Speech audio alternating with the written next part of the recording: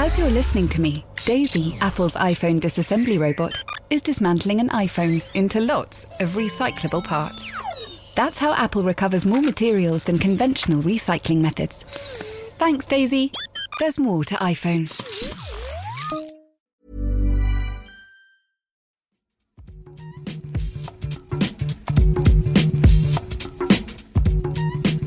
Hello and welcome to the Game Podcast from The Times. Gareth Southgate's team have booked their ticket to the Euros in Germany next summer. England expect, and maybe with good reason this time, right? We'll be discussing England's chances, plus the magnificent Jude Bellingham. We'll be taking a look at the sad story of Jadon Sancho's exile at Manchester United, and TV's growing threat to the 3pm blackout. I'm Gregor Robertson, and here with me to discuss all of that are Martin Samuel, Tony Cascarino and James Gearbrandt.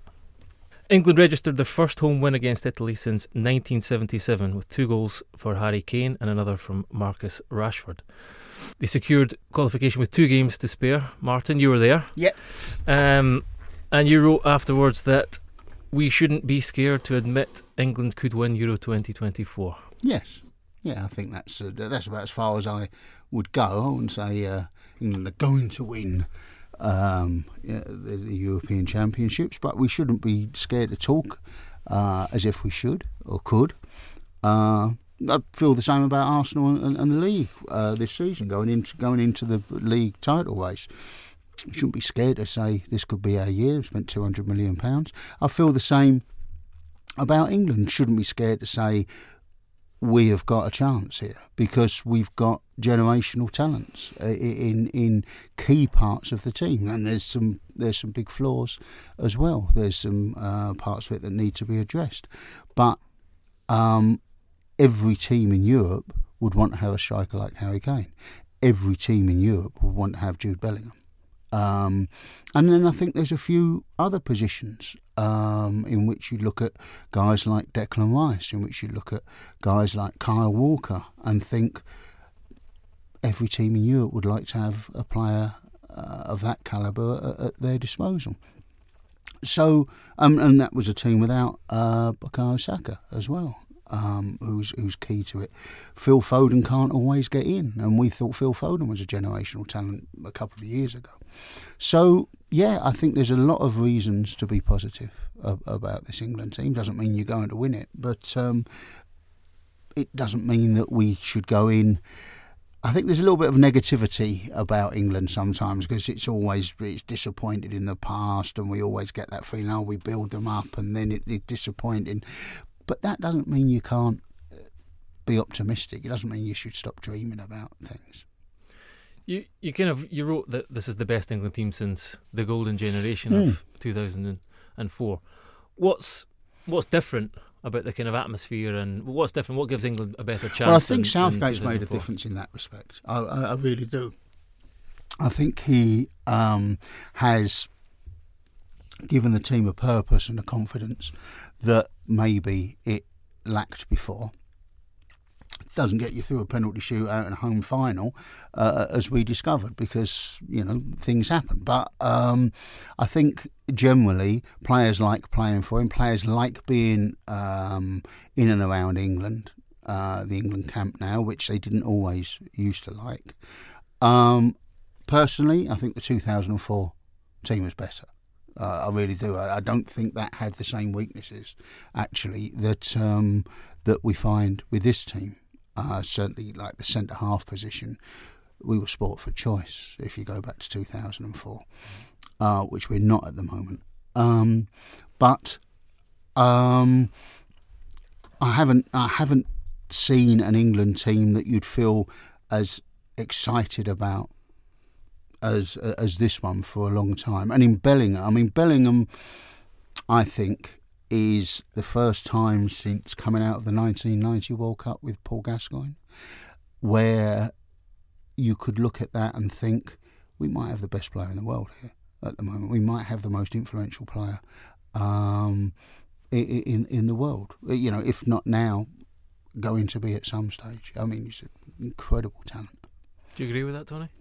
Yeah, I agree with a lot of Martin said there, yeah. I mean, I'd probably say just on that team of 2004, Ashley Cole was left back at that time. Ashley Cole was left back, I don't think England have got an Ashley Cole. No. And I would probably say Cole Walker's ahead of Gary Neville, because I think he would have been right back at that time. Yeah, that's true. So I think defensively, again, at the heart of defence, I would say that definitely the 2004 team was better as defenders in that side.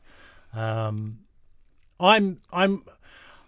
take it back, because in 1998 I was sitting in the dressing room at Nancy with Emi Jackie sitting next to me. His son was a player at Nancy Football Club, a young lad, but he didn't make a professional, but he was in the through the academy. And I sat there talking to him, and he was telling me about the French team and how he saw it. And they'd been beaten by Germany 4-1, I think it was 4-1, about 4 months before the World Cup in France. And he was getting a lot of stick. L'Équipe, like they always do, as James will know, will go after every manager. And Emi Jackie got a lot of stick around. And so it was in between that period of beaten by Germany, France going to host the World Cup in 98. And we were chatting, he was talking about the strengths of the team. And he actually said to me, and it always stuck with me, he said, we can win. I think we will win. And he said, I think we could go back to back. And I remember thinking, he's sort of... He's given himself the World Cup, like laughing, and actually said back to back. Yeah. They went and did that. By the way, I don't know if I should say this on radio, I had the biggest bet I ever had on France winning the World Cup in 98. You were allowed to then, and you were allowed to bet then. And it was an international that I couldn't have any influence on, but I was so convinced that France could win it, because I was, looking back, I remember thinking, played against Zidane again. It was a Bordeaux in 98. I'm sorry, I'm going to drop a few names in here. Yeah. And I played against Dugarry and a few others. Henry I played against Monaco. And I kept thinking, there's a lot of good players in this French team as they were emerging. And remember thinking that. And it struck me this week that, and I've said this before, I really feel this England are close to going back to back. I'm not even thinking the Euros next year. I'm thinking they could go back to back tournaments. Now, that's a big stretch. I do think there's an element of me, have they got the manager? Can Gareth lift his standard as a manager to take them to heights that I get excited when I watch the England team. Play Republic of Ireland, I get excited. I look at them and think, wow. Standout feature for me on what day was it? Tuesday? Tuesday. On Tuesday night, second half performance. I've seen England play lots of very good first halves and not been the same in the second half. And that happened against Italy, and it happened against Croatia in the semi-final. The semi-final of the World Cup in 2018, England's first half was a team that should have got to the final. Yeah. Their second half was the reason why they can't win it. And I think that's what struck me, that their second half performance, when they went 1-0 down, they get back to 1-1, and then the second half was literally steamrolling the Italians. And that struck me. And I think there's loads and loads of things to come out. And maybe it's an exaggeration. I hand on heart, I really think it would be amazing if they didn't win something with the amount of quality in their forward areas. It's just whether, I think this is going to be the big challenge for Gareth, because there's one thing, look, we all know, we've just watched the Rugby World Cup and we're watching the second half and late things that happen in games, Fergie time if you like, that's instrumental to getting the results to get you over the line. You have to have that. Does Gareth have Gareth time? Does he? Because at the moment I would have said no, but I think it's a real valid point. Johnny Northcroft wrote after this game that he thought Gareth Southgate showed he can think quick on his feet to outwit Spalletti. Do you think we're seeing any sort of evolution in Gareth Southgate's tactical approach? And maybe, as Tony's alluded to there, that's been a criticism in the past. He's not been able to think quick enough in mid-game to change the direction of the game. Do you think we're seeing any evidence of that changing? Well, I think perhaps the as you say, the one question that I think people will still have is that in-game tactical, the sort of that very high level tactical management of whether you can really change the flow of a game as it's happening on the very biggest stages. I think I'm not quite sure Southgate has proven that yet, but what I would say, and coming back to the comparison again with the 2004 team, yes, you can go through the 2004 team and, player by player and say maybe the 2004 team was a bit better. I mean, I don't think there's much in it, to be honest, but, maybe the 2004 team had more quality. But I think two things. 2004 obviously was Sven's second major tournament, and this is Southgate's fourth.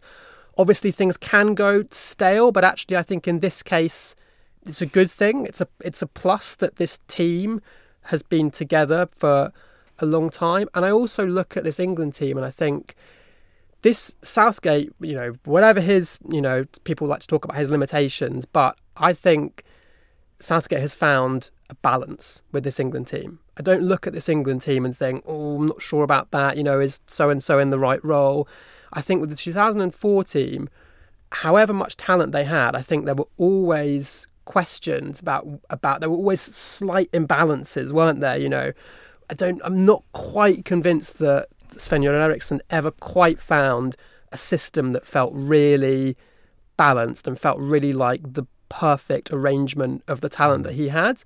To me, it could be wrong. It could, it may prove otherwise, but I just feel that this 4-2-3-1 that England have now hit on, I mean, it's not necessarily a particularly imaginative or funky system, but to me, it just feels really balanced. I don't look at it and sort of think, I'm not sure about, so-and-so in this role. Obviously, there are positions where England are a little bit weaker than some other teams, but not many. I'm broadly, like Martin, I would say I'm broadly positive and optimistic about England's chances. Obviously, that doesn't mean they're going to win it, but I think you also have to look at the overall context. If you ask yourself, who are the teams right now in Europe that really look like they could win Euro 2024? There are a lot of teams that, would usually rank among the kind of main contenders that, to me, I just can't see winning it. I can't see... Which teams? I can't see Italy winning it, to be honest. Might not make it, yeah. Germany. Obviously, I suppose you can't really rule them out with home advantage and the Julian Nagelsmann effect, but it's just so hard to see a team that's been in such mediocre form for years. Going back 5 or 6 years now, it's hard to see Germany winning this tournament for me. Can't see Holland winning it. Spain, I think, have to be considered contenders and have to be respected, given that they won the last Nations League. But I think if you look at Spain's front three, which will probably be Ferran Torres, Morata, one of Oyarzabal or Ansu or someone like that on the left, you'd take England's front three every time over that front three, wouldn't you? The French would always still be... The French, of course. I think they are the main ones for me. We missed out Scotland there too, obviously. But with Gareth and the changing the game and everything, I think that is the next step, and it's not about reacting. I know what Johnny was saying the other night, but it's actually, I always think with Gareth, it's not so much about reacting. It's about making the change first, about making that attacking move first. If you look at a lot of what goes wrong with England, it's that you're in a second half period and you're thinking, right, they're going to change. We need to do something to put their manager on well, that's what Croatia did at half time. Yeah, absolutely. They're going to do something. They're going to do something to put us on the back foot. We've got to put them on the back foot. Change, make that change now. Make that introduction of whether it's Jack Grealish or Phil Foden, or make that change now. Give them something to think about. And we sort of carry on and we carry on. And it happened with Italy as well in the European Championship final.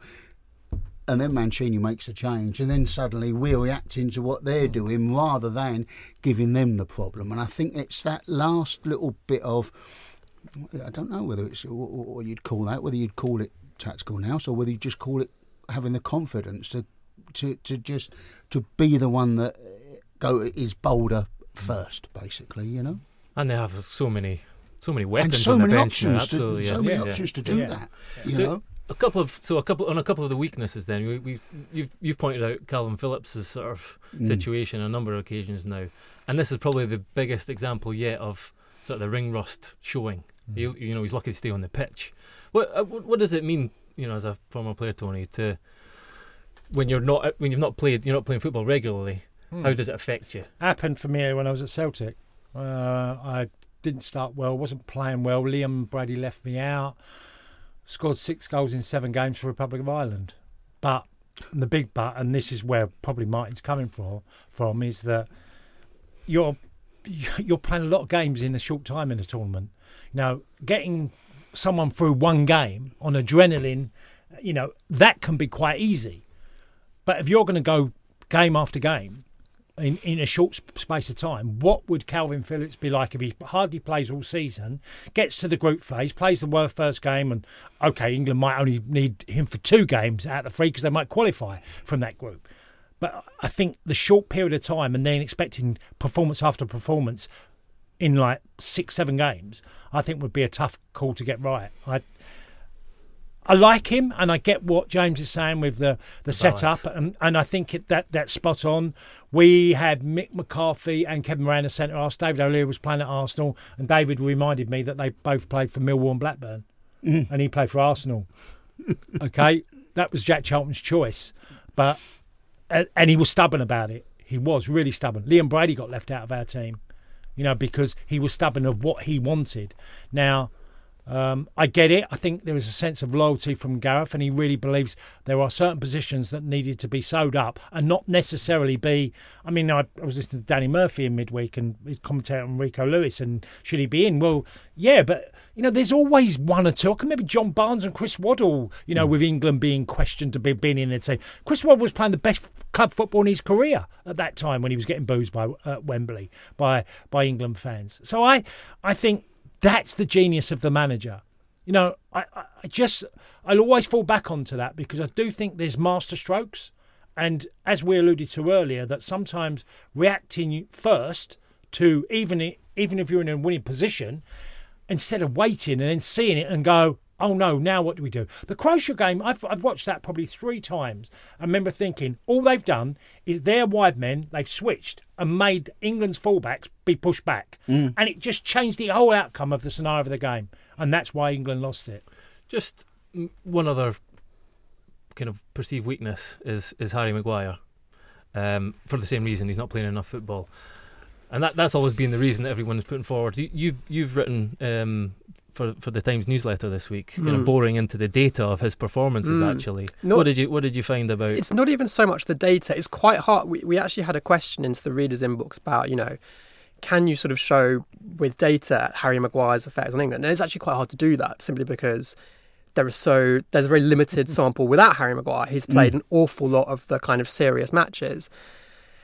Harry Maguire, I mean, what's interesting about Harry Maguire's career is when he really emerged and sort of was popular, he was really quite an adventurous, progressive centre-back. And you'll remember at like the 2018 Absolutely. World Cup, for example, he would drive past players. You know, he would almost play as an auxiliary attacker at times.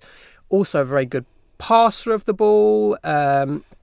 Just, you know, I mean, not to kind of be really boring about the data, but he ranked very highly in, you know, things like progressive passes, progressive carries, which, you know, when you carry the ball or pass the ball forward 10 yards. And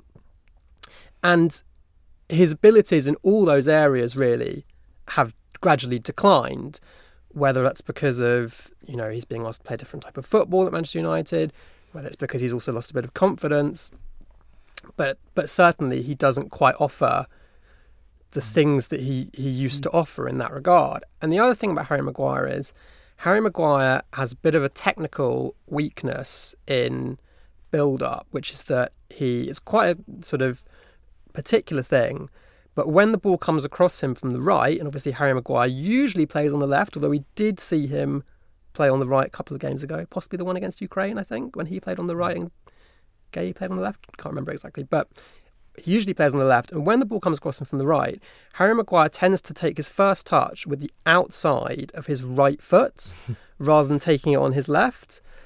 And that obviously quite often has the effect of sort of closing off, you know, obviously closes off the pass to the left back, it closes off a lot of the pitch. And we really saw this, particularly, I think, you can actually see it if you pick pretty much any England game, you'll find an example of it, I guarantee. But we saw it particularly in the recent game against Scotland. Obviously, that was a very particular match when the crowd were really on Maguire's back. But there were a lot of moments when the ball was passed to Maguire from the right, and he really slowed the play down just because it took him, he took that first touch.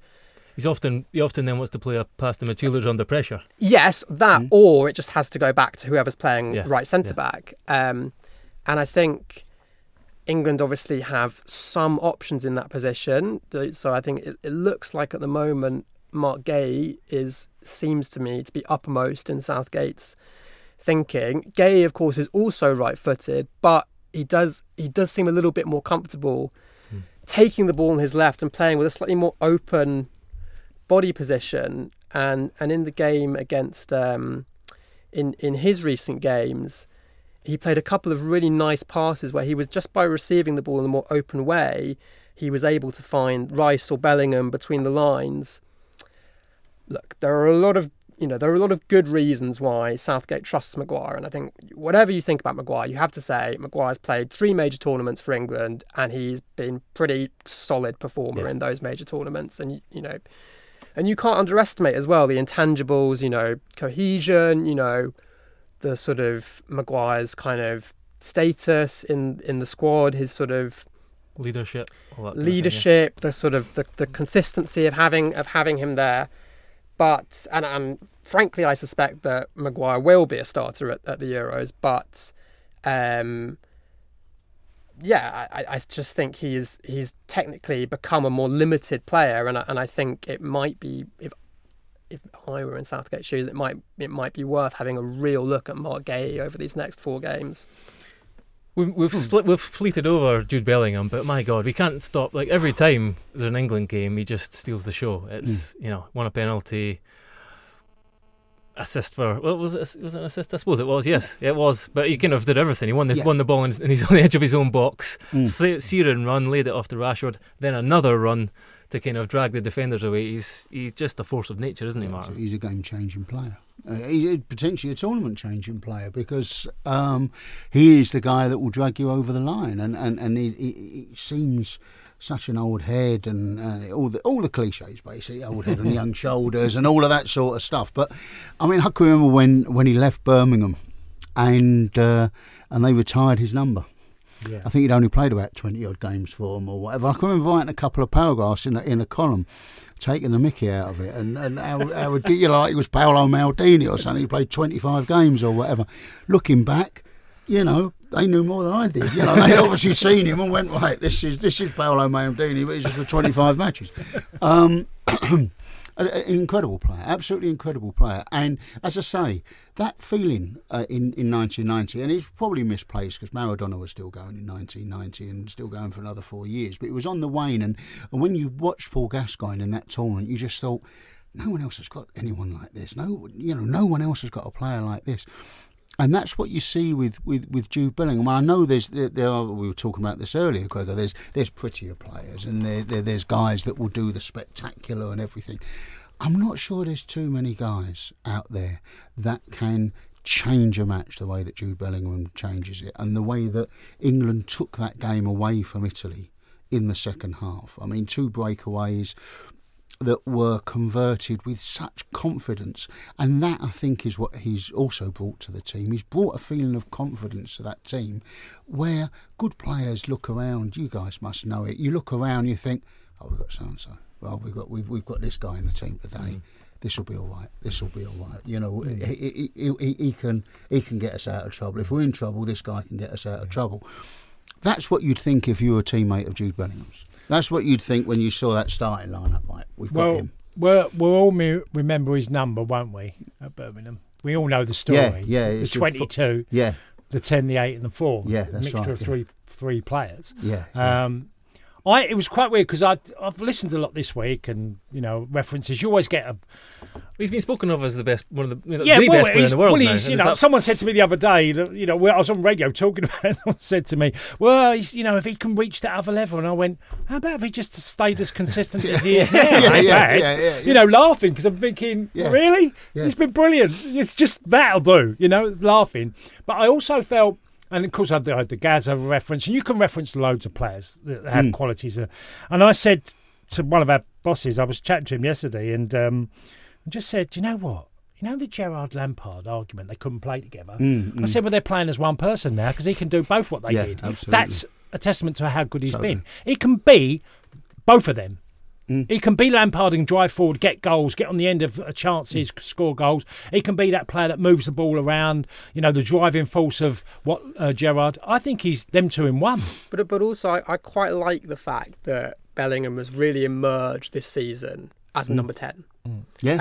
And obviously, he's he's a player who, he's so brilliant and so multifaceted that yes, he probably could. He could play as the 8, or and in future he may perhaps he'll develop into an even more rounded player. But just for now, I really like, and I think it's positive for England that he has really emerged as the number 10, because what that gives England is just complete role clarity in that midfield. You know that Phillips or whoever it is the 6, Declan Rice is the 8, and Bellingham is the 10. And I think international tournaments are often won by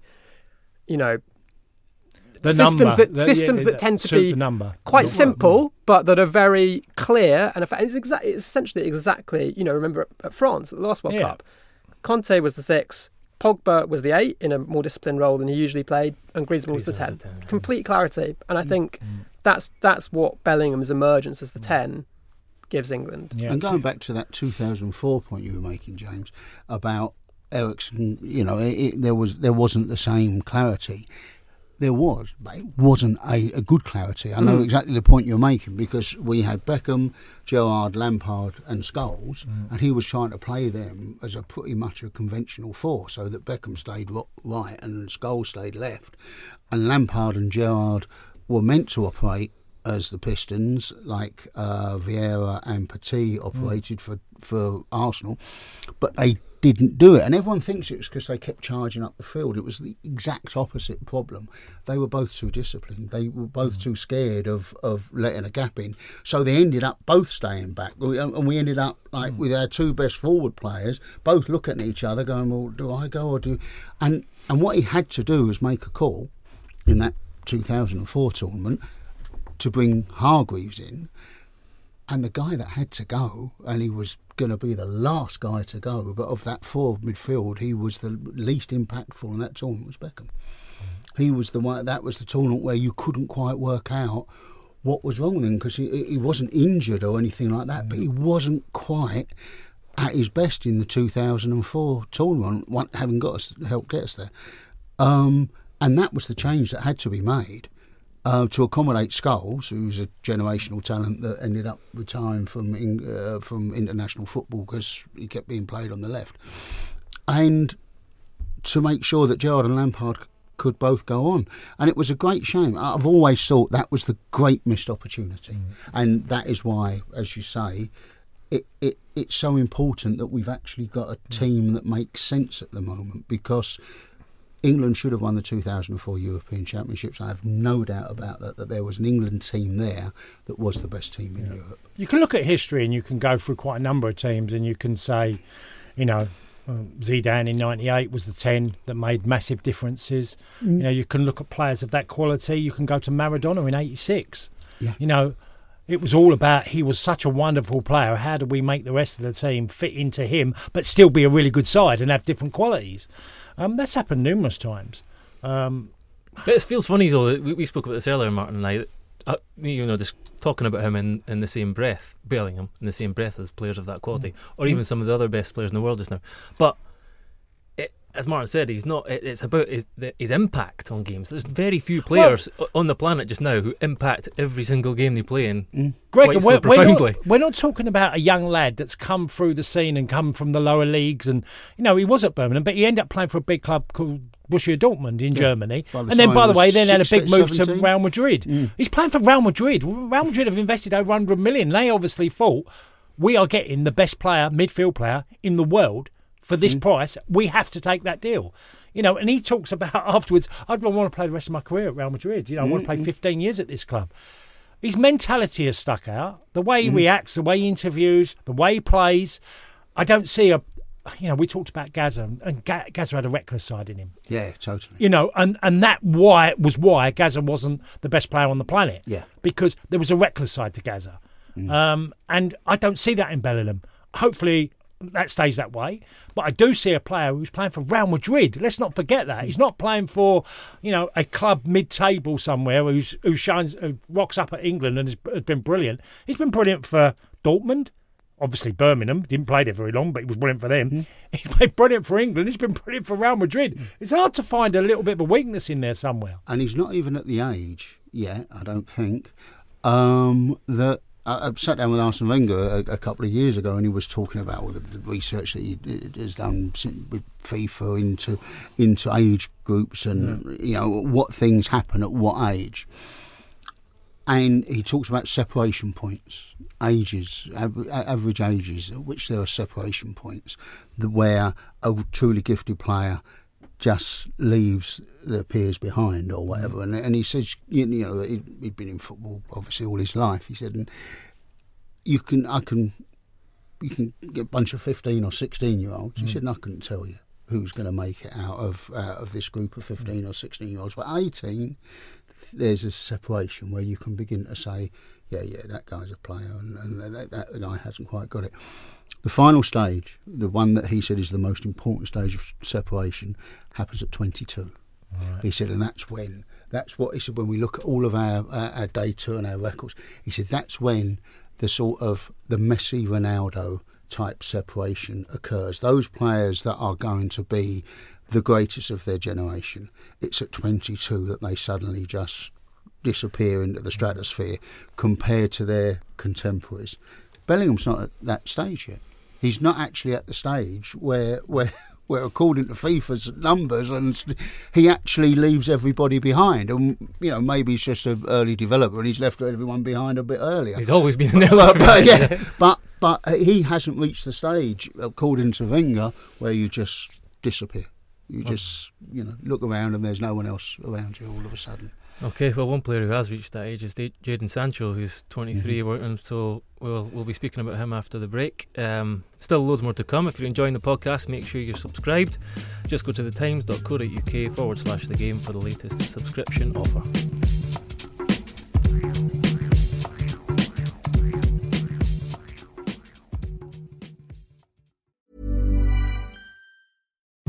VoiceOver describes what's happening on your iPhone screen, VoiceOver on, settings, so you can navigate it just by listening. books, contacts, calendar, double tap to open. Breakfast with Anna from 10 to 11. And get on with your day. Accessibility. There's more to iPhone. Life is full of awesome what-ifs, and some not so much, like unexpected medical costs. That's why United Healthcare provides Health Protector Guard fixed indemnity insurance plans to supplement your primary plan and help manage out-of-pocket costs. Learn more at uh1.com. There's never been a faster or easier way to start your weight loss journey than with PlushCare. PlushCare accepts most insurance plans and gives you online access to board-certified physicians who can prescribe FDA-approved weight loss medications like Wegovy and Zepbound for those who qualify. Take charge of your health and speak with a board-certified physician about a weight loss plan that's right for you. Get started today at plushcare.com/weight-loss. That's plushcare.com/weight-loss. plushcare.com/weight-loss.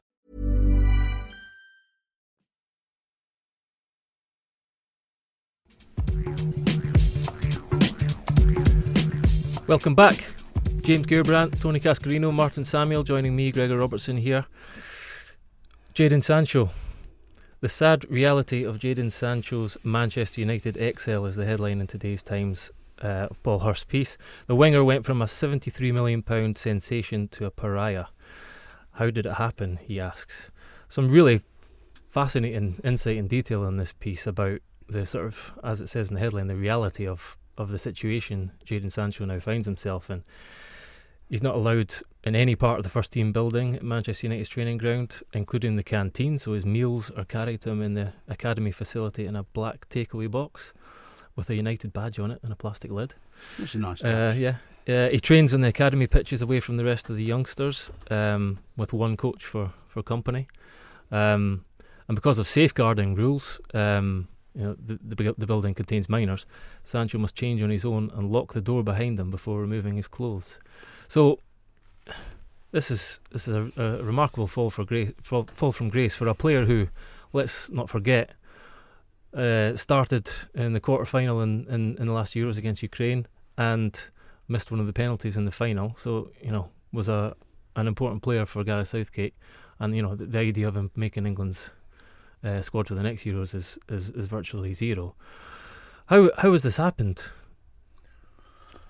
Well, this story has been pretty astonishing for quite a long while, where, look, you fall out, you have disagreements, things are said, sometimes things that, as we see with social media, are written, and then you have the manager who's trying to change the dynamics of the football club that's been failing, and standards haven't been reached. And somewhere along the line, there's always stuff you don't know. What has actually happened? Have they had a face-to-face? Has things been said in that face-to-face where Ten Hag has gone, we're hearing in recent weeks, there's no way out of this, that I've got to move him on. There's been rumours of him going. I found it difficult from Sancho's side to try and get why a young man would make that comment about being left out. If I'm thinking of me, I would have gone and saw the manager. If he had said something I didn't believe was true, I would have gone and knocked on his door. Now, that hasn't happened. It was done by a social media post, and it's just escalated. And he's refusing to apologise. Yeah, and he's refusing. But to me, it's like simple. You don't need your agent. You don't need to speak to anybody else. You go and knock on the guy, and if he's dishonest, you can look him in the eye and you say, well, what you said there is not true. And he will know, Ten Hag. So obviously there's a massive breakdown between the two of them.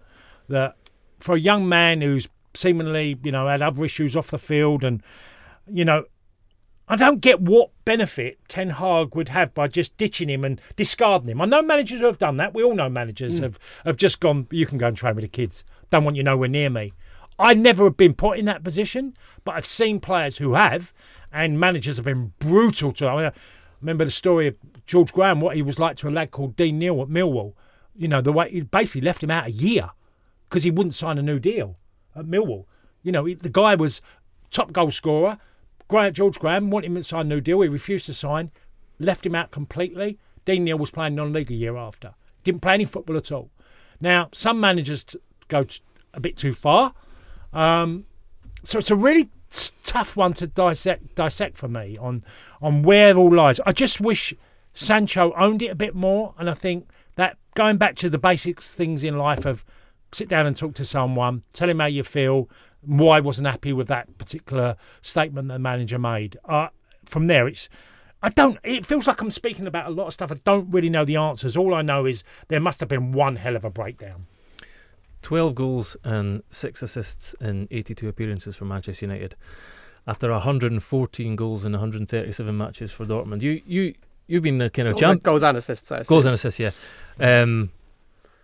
You've been a bit of a champion of Sancho. Even when he was playing over there, you thought over in Germany, you thought perhaps he's not getting the kind of the recognition or the profile he deserves. And also, you've written quite recently about the fact that without the kind of pioneering, trailblazing Jadon Sancho, who left Manchester City for Borussia Dortmund, we might not see the Jude Bellingham we see today. So this is a hugely sad situation for a player of that quality and that talent. I think it is really sad. Yeah, I mean, I thought Jadon Sancho was a hugely exciting player when he was at Borussia Dortmund, and I think with players with these kind of situations, you always you can always get a sort of bit of revisionism and people sort of going, oh, he wasn't really that good, but Sancho was so. Not even on sort of, kind of just on sheer goals and assists, the bread and butter of an attacker. Sancho was an exceptionally good player for Dortmund. I think, in Sancho's 3 first-team seasons at Dortmund, across that 3-year span, there were only 2 players in Europe who had more assists, and that was Lionel Messi and Thomas Müller. I mean, this was a guy who was, who was operating at a really, really high level. And, obviously, there are different types of good player. There are some good players who are just able to impose their excellence on any system. And there are some players who are maybe a little bit less resilient, maybe a little bit less versatile, and, who are excellent in a very particular system and find it more difficult to sort of adapt. And maybe Sancho has proven to be, one of those in the latter category. But I still think it's a hugely sad situation, and you know, I do think it was probably, you know, who knows, without Sancho moving to Borussia Dortmund and being such a success, would Dortmund have taken that punt on Jude Bellingham, or would Jude Bellingham's representatives have been as confident in? Well, there've been so many players, not only Jude Bellingham, who followed suit Absolutely. and saw an opportunity to get, you know, first team action in a major European league. It's disappointing as well what's happened, because obviously, you know, Sancho essentially hasn't really done it at Manchester United. I think, you know, I would argue there have been matches and moments in matches where I think he's played well, but, you know, clearly overall you have to say he hasn't really done it. But I think also what's disappointing about this particular situation at the moment is that Sancho actually had a chance to establish himself in the team. Obviously, with Antony's situation, there also have been suggestions that Sancho has now sort of sees himself as a left winger and doesn't really like playing on the right. To me, that feels...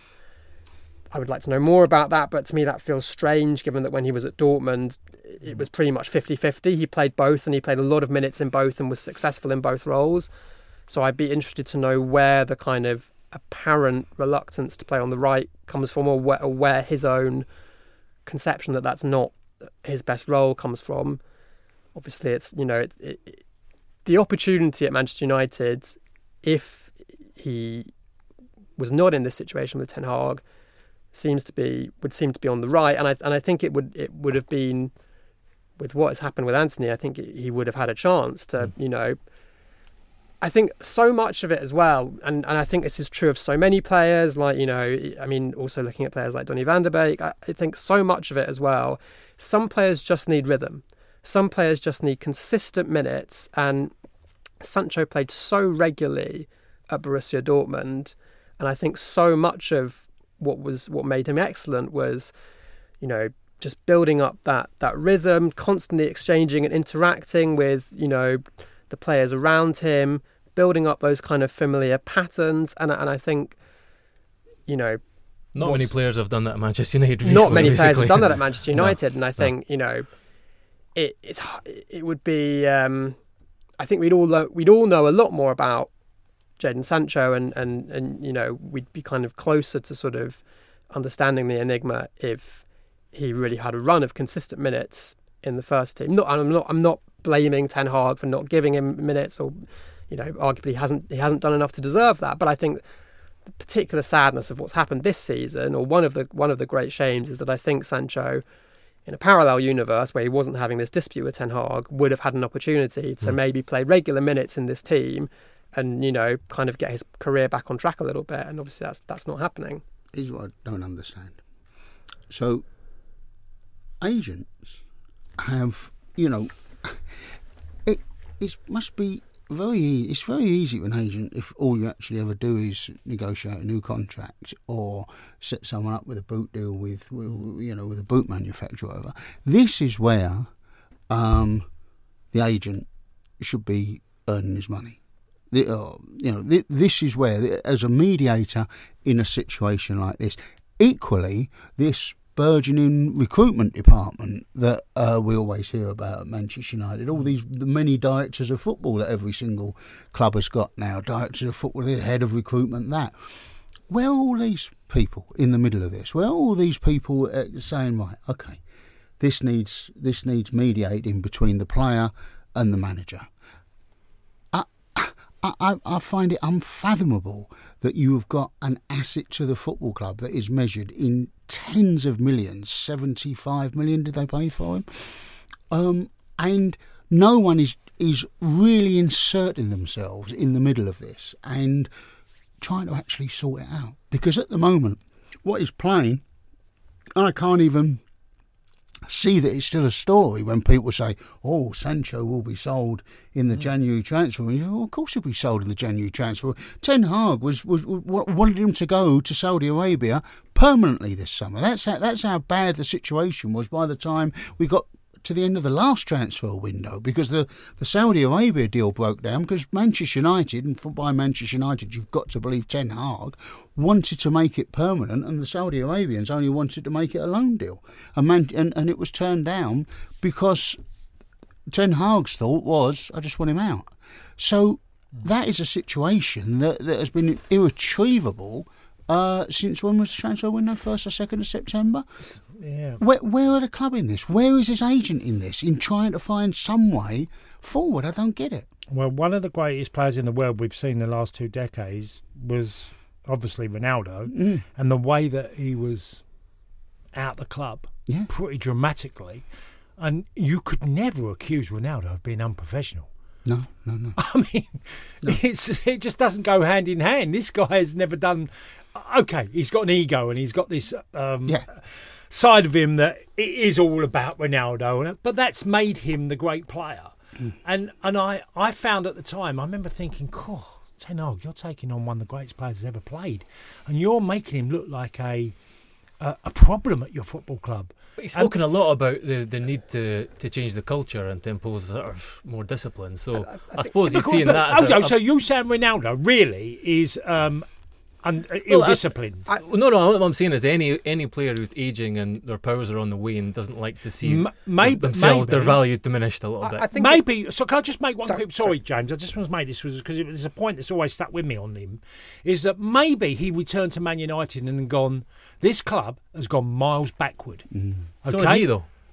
Well, I think he was. Look, he was still a hell of an asset to Manchester United, and I don't think he was being ill-disciplined in any way. I think what he done was spoke a few home truths about where the club had gone and the direction. Ten Hag didn't like it and probably had a face-to-face with Ronaldo. And Ronaldo said a few things to him as well that he did on his own coaching or something. So I find it a bit difficult to accept that Ronaldo was this bad pro at Man United, but everywhere else he was an incredible pro. I find it hard. I still think you have a little bit of the shadow of Sir Alex Ferguson at play here, because Manchester United obviously had this incredibly dynastically successful period under a manager where it was his way or the highway, and there are so many examples of that, and obviously Beckham talks about it in his documentary. There were ones that Fergie regretted, like Jaap Stam as well, where he decided that he just had to go. And I think, and obviously, and essentially, United haven't really had a really successful manager since then. Obviously, you can make your arguments about, but really, they haven't got it right since then. And I think part of what Ten Hag is doing, and part of why, generally, I think I'm right in saying Ten Hag remained pretty popular last season, even though he showed Ronaldo the door. I think part of it is because you have this unignorable precedent of Sir Alex Ferguson and the way he operated, and nothing ever ended well. Nothing ever. I don't know if Ten Hag is consciously trying to kind of live up to that, or whether it's just the kind of institutional culture of the place. I don't quite know how it works, but there are other ways of doing things. I mean, look at it's different. Can be a different example, but you look at how Mikel Arteta, sat down with Granit Xhaka, for example. When Xhaka was sort of seemingly on his way out and persona non grata, and Arteta is in some ways quite an old school guy as well, but he was able to sort of. But he didn't do it with Aubameyang. No, true. Do you know what I mean? Yeah. I think it's one of those things where you pick and choose who's worth saving. I've always thought this, that high maintenance pest part of it. A high maintenance pest is worth it whilst they're absolutely delivering. Everywhere Cristiano Ronaldo went, he absolutely delivered. So all of the high maintenance stuff. Steve Bruce tells a story about Ferguson, and so whenever they were on club duty, Steve said that they had to wear the club blazer. I know this story. You know this story. It's a great story. So they had to wear the club blazer. The club blazer had this giant the old-fashioned Manchester United crest on it. It was like the size of the lapel. It was huge, and everyone hated it. Absolutely everyone hated it. But whenever you went anywhere, So they've gone to they've won the league, and they've gone to this town hall reception, and its edict has come out. It's club tie, club blazer, and all the boys are like absolutely furious or whatever. He said, and we've turned up. He said, and we're all there like, look, can you believe this? Or, you know, this. He said, and Cantona's walked in. He said, and he's got a pair of ripped jeans on. He said he's got this shirt untucked, no socks, thong sandals. And he said, and we're all looking at him, going, no. He said, the boss is over there, he's not said a word. He said, so I'm the captain. He said, and everyone's coming up to me going, you can have a word. You can is he seen Eric? You can. So he said, I'm like shuffling a little bit closer to him. I go, go on, tell him. He said, and in the end I've got next to him, I said, boss, I said, a few of the lads are just wondering, you know, if you've seen how Eric's come dressed tonight, you know. Fergie's looked at Cantona, he's looked at Steve, he said, if you can tell them, if they can do what he does for us, they can come dressed as Joseph in every Technicolor Dreamcoat as well. And that is the high maintenance dressing. You know, if Eric Cantona wasn't doing it, the high maintenance and the pest part of it would outweigh, you know, that would have been him out the club. Biggest myth in the world, okay? Sir Alex Ferguson didn't sort of choose who he decided to have arguments with or not. He appeased Roy Keane for a number of years when he was his best player. Yeah, it was his best player, was never going to upset Roy. There was loads. I had enough Man United friends who, you know, from the Ireland team, and Keane was appeased for a long time until he weren't his best player. Then he was shown the hard door out immediately. So, you know, Fergie was brilliant at that, where he could manage a star and he could make different demands of certain players. That's a talent.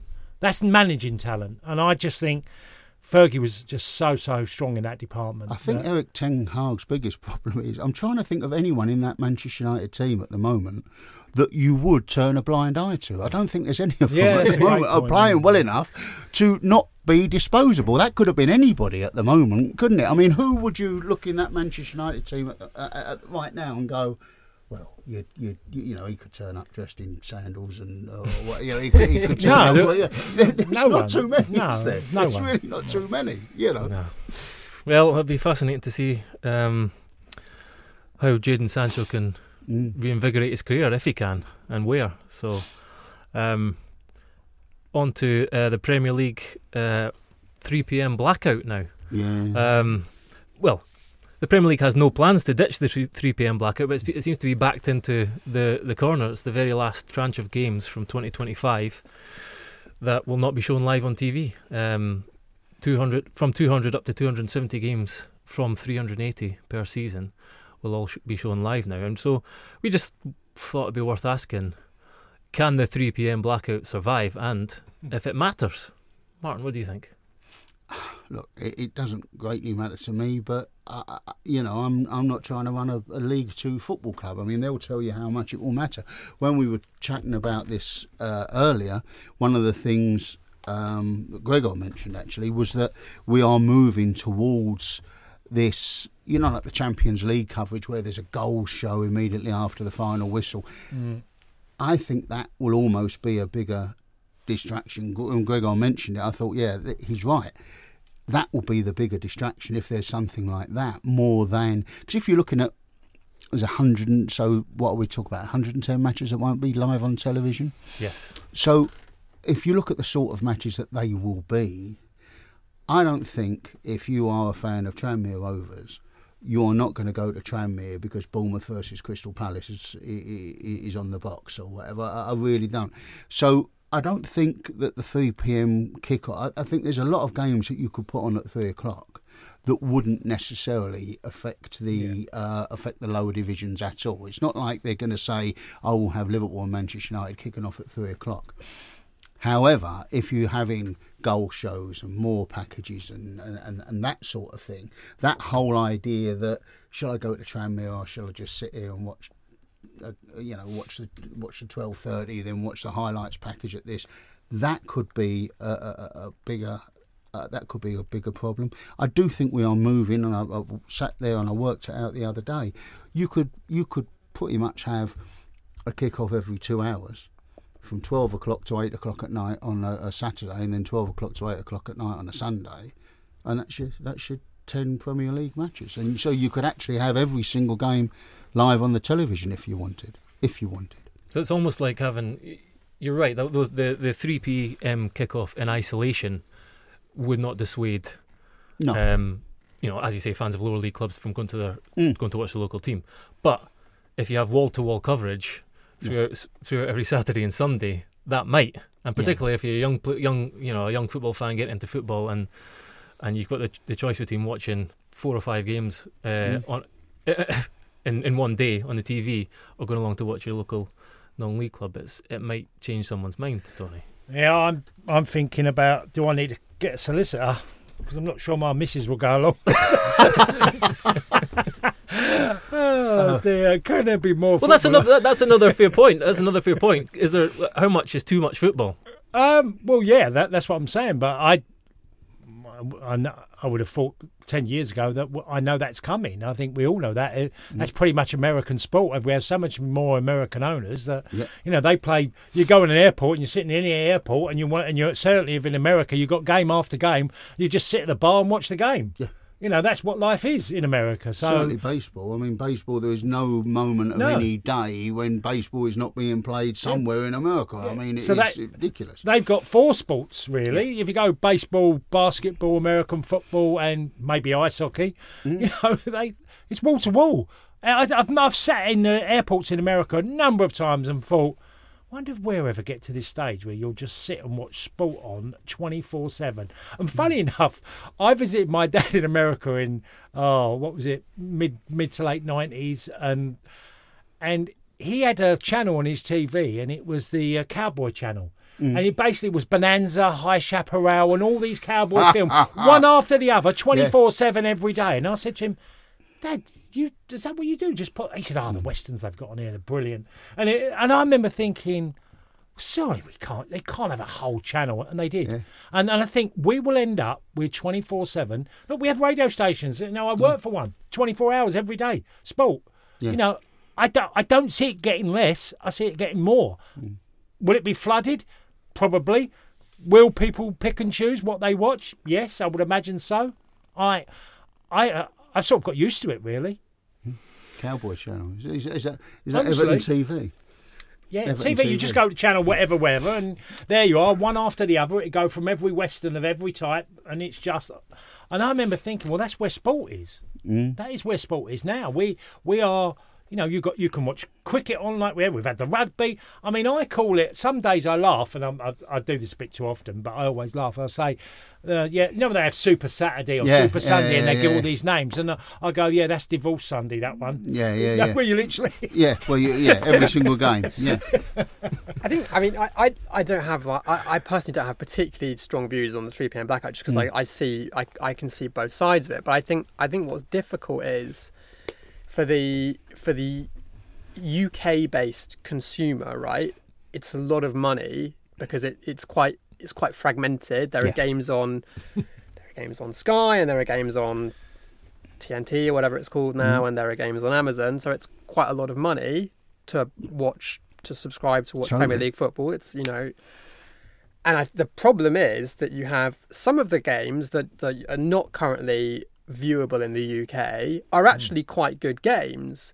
And people in, other parts of the world can see them. And if you're a UK consumer and you're shelling out however many hundreds of pounds it is per year, and you can't watch whatever game it is, that's a bit annoying. I mean, is that sustainable? I'm not sure.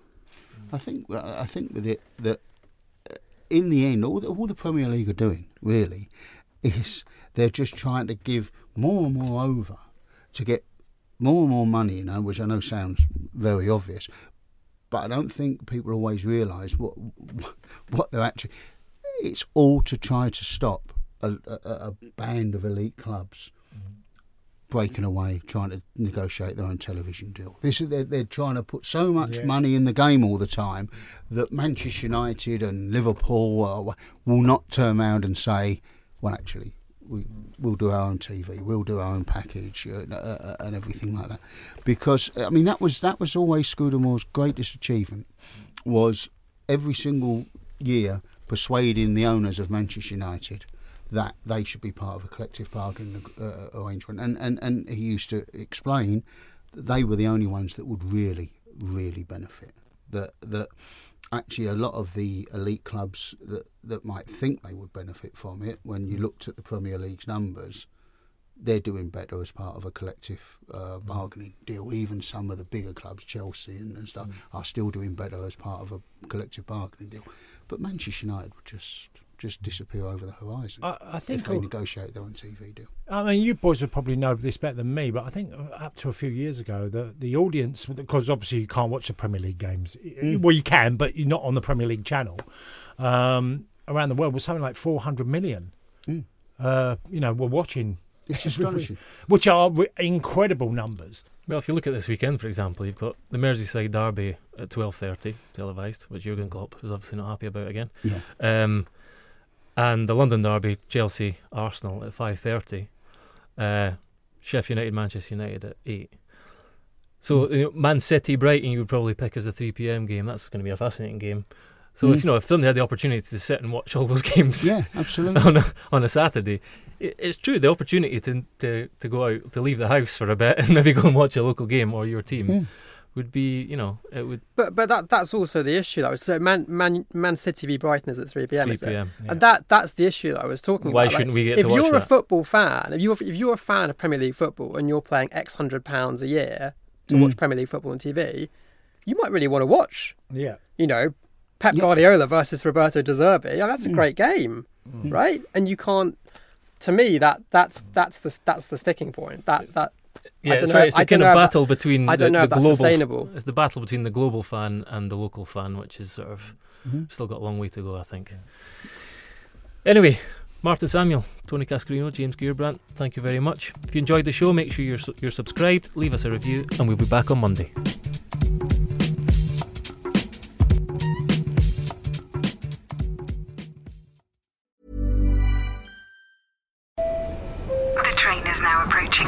Junction at platform. Passengers, airport, please stay on board. Next stop, road station. iOS helps you control which apps you share your exact location with. There's more to iPhone.